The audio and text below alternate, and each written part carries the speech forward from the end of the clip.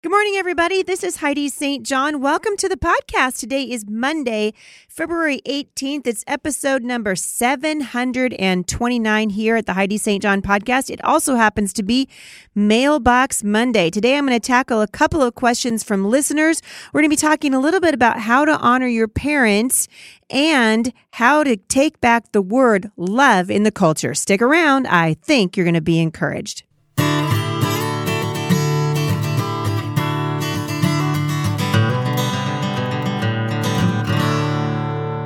All right, so at Mom Strong International this month, we are studying the topic of love from the standpoint of God's Word. And as I've said many times, I believe that we have really done a fantastic job of not honoring the Word of God, particularly as it pertains to love, which is why I'm going to be answering a question about it today. But I wanted to draw your attention for just a minute to the Word of God. So at Mom Strong International, we do every month a scripture writing challenge. And this month in particular, as I said, we're focusing on love. In Luke chapter 6, verses 23 to 27, the Bible talks about love for our enemies, starting in verse 27 of Luke chapter 6. But to you who are listening, I say, love your enemies. Do good to those who hate you. Bless those who curse you, and pray for those who mistreat you. If someone slaps you on one cheek, turn the other to them also. If someone takes your coat, do not withhold your shirt from them. Give to everyone who asks you, and if anyone takes what belongs to you, do not demand it back. Do to others as you would have them do to you. Wow. Those are some serious instructions there given to us, teaching us how to love, particularly our enemies. We talked about this a little bit last week, and I'm going to dive into it a little bit more on Wednesday as we enter week 3 of the study at Mom Strong International. But before I get to that, I want to encourage you, if you're not following me over at Mom Strong International, I do a free I'm going to say it again. I do a free scripture writing challenge for you every single month over there. There's no reason for you not to participate. We have a copywork program for your children. If you're a member, for just $2 a week, if you're a member, you can get the cursive version of that. But it's free for everyone who wants to join us. I'm telling you what, a few minutes in the Word of God every day will change your life. If you don't believe me, you need to come out and see me at the Heidi St. John Conference. I'm going to be in Lakeland, Florida, coming up on Saturday, March 5th at Ardella Baptist Church. The theme this year is Miracle Worker, the life-changing power of following Jesus. Coming out, bring your Bible, bring your friends, bring your daughters, bring your grandma, bring your women from church. You are going to be so encouraged. You're going to leave encouraged. I'm going to come with my team and also with lots of resources for you to take home to gear up to get on the battlefield for the sake of the Lord Jesus and for his message of hope. Also, Bible Promises is releasing March 5th. Get ready. Bible Promises for Moms, my brand new book for mothers. You guys are going to love this book. It's only $3.99 right now. You can get it at Amazon, Barnes & Noble, anywhere books are sold. Can I just encourage you? Now's a good time to do that. It's a great little pocket guide for the things that we're facing in the culture right now. I'm going to point you back to Jesus. And I hope you guys are going to be encouraged. Also, for just a few more days, Becoming Mom Strong is absolutely on super sale with Tyndale. So you can get the ebook for just $2.99 right now. I'm pretty sure that's 90% off or something like that. Check it out, tyndale.com/ebooks. I will link back to it in the show notes today. All right, I want to answer a couple of questions from listeners today. If you have a question that you would like to see answered at the podcast, shoot me an email. As always, podcast@thebusymom.com. We love to hear from you. This question comes from Kelly. And Kelly, thank you for writing. Kelly writes, can we take back the word love? I keep seeing in our culture this precious word being used lately to twist the truth into whatever they want it to be, particularly whatever is popular. Yet the thing that bothers me even more is the misuse of the word love among the church. Kelly, I share your frustration. Love is heralded as the reason we should accept homosexuality as good and, God forbid, even holy, right? We saw a Christian author do that last year, say that she believed that homosexual marriage could be holy before God, which a quick, brief study of the book of Romans would tell you that actually the opposite is true, but that's not what we're going to get into today. Anyway, Kelly goes on to say, love is the term used to accept sin as permissible, not only permissible, but celebrated. I have a dear friend who is a professing Christian. This is Kelly's email continuing. Her husband is on staff at a local church. One Facebook post from November made me sad. She posted how she and her husband took all the children to vote. They voted for, quote, love. She wanted everyone to know they voted for love, not hate, as they cast their ballots for the pro-abortion Democratic candidate. Love would surely not support building a wall to keep immigrants out. That must be hate. Love wouldn't take away a woman's right to choose. That must be hate. So where, she asks, is the love for the preborn baby? Wake up, church. You're believing the enemy's lies. Yes, so absolutely, I agree with you 100% on this, Kelly. And I also want to point something out. We are encouraged to speak the truth in love. Truth and love must not and cannot be separated. Now, we've been talking about this through the whole study of the month of February at Mom Strong International, how God defines love. And I could totally agree with you. Love, as it's being characterized in the modern church, in many progressive churches today, is not love at all. It's a false truth of tolerance, and it's masquerading around as love. And if the church doesn't stand up and say, hey, that's actually not how love is defined in God's word, we're going to continue to see a backward slide in the culture. I appreciated something else about Kelly's email. Kelly sent me a picture of her family getting off the bench. Woo, woo, Kelly, good for you. She said, my children and I participated in our first pro-life rally this week along with some friends. We stood on the state Capitol steps in Virginia, which is, of course, in turmoil right now, to be voices for the voiceless. We are anxious to do more. So, Kelly, you have inspired me. She sent me a picture of her children with signs. My favorite sign is the sign that says I'm with her and points to a drawing of a little baby inside her mother's womb. I love that. She's wearing a little bow in her hair. I love that. I love the sign that says smile, your mom chose life. We are a voice for the voiceless. So I'm going to encourage you. I'm going to issue a challenge to you today, and I'm making myself a note, so hopefully I won't forget in the future. But I'm going to encourage you to get off the bench, and I want to share stories of listeners like Kelly who are getting off the bench. So if you'll send me your story, and you don't have to send me a picture, but if you have a picture, that's even better, because I'm going to start putting them up on my blog. Send me your story of getting off the bench. Use the hashtag off the bench.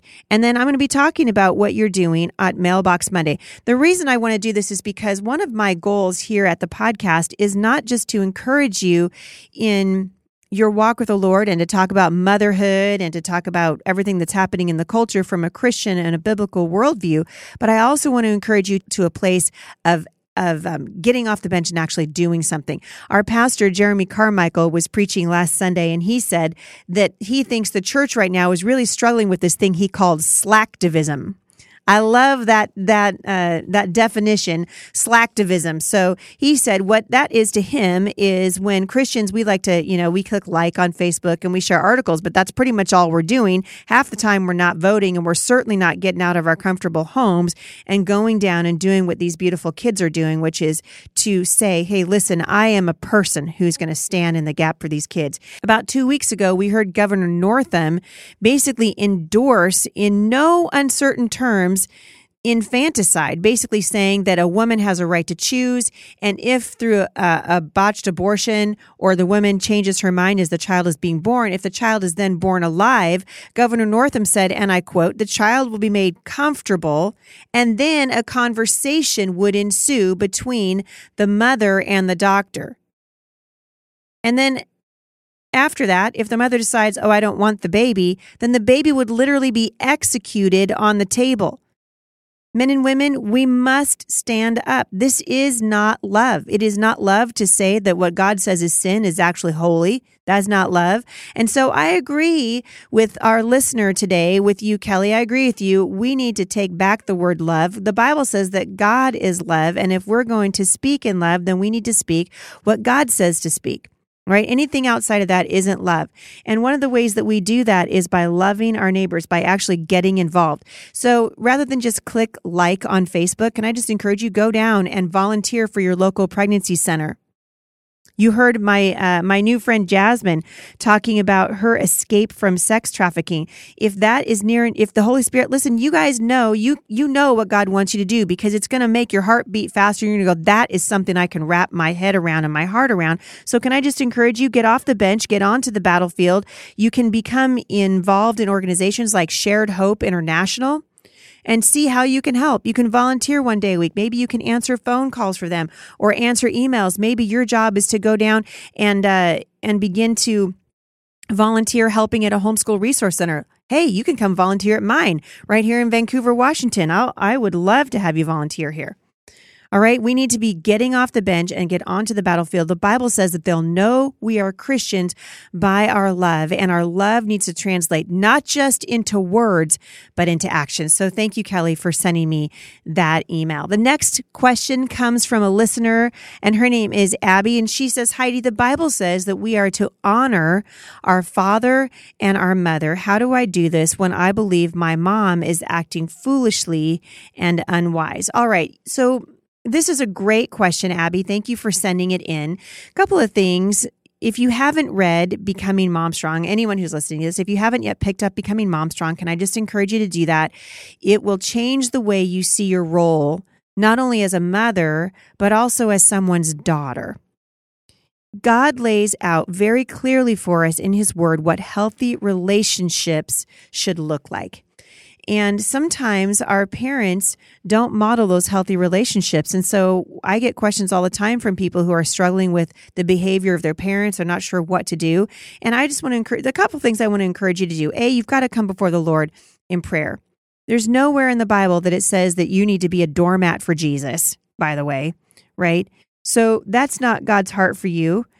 But it is God's heart that you would model for your children what it looks like to walk in forgiveness. And you can forgive someone without walking in relationship with them. You can forgive someone and pray for them without exposing your children to foolish and unwise behavior. Our job as parents is first to protect our children. And sometimes, unfortunately, that means we have to protect them from family members, right? So if you notice that there is a person in your family or who's deeply entrenched in your life, and their activity toward your family or their actions in the culture are actually undermining the things that you're teaching your children, then it's up to you to make a decision about whether or not you're going to be in active relationship with those people. I also want to encourage you that the Bible has a lot to say about how we should respond to people in our heart. In the power of the Holy Spirit, every Christian can and must not harbor bitterness and hatred toward another human being. Instead, God wants us to become kind and compassionate. In Ephesians chapter 4, verse 31, it says, get rid of all bitterness, rage, and anger, brawling and slander, along with every form of malice. Be kind and compassionate to one another, forgiving each other, just as in Christ, God forgave you.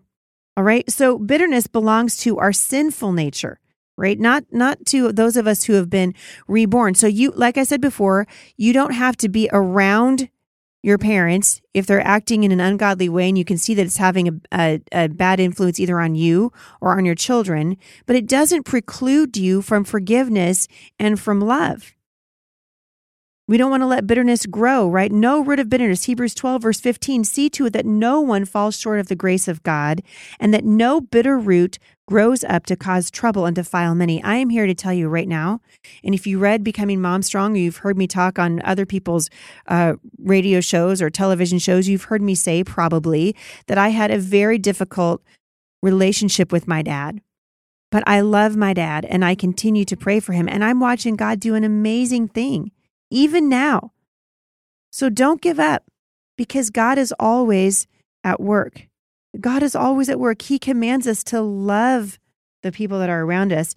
And like we were just talking about a few minutes ago, love doesn't mean that we sacrifice truth on the altar of mercy.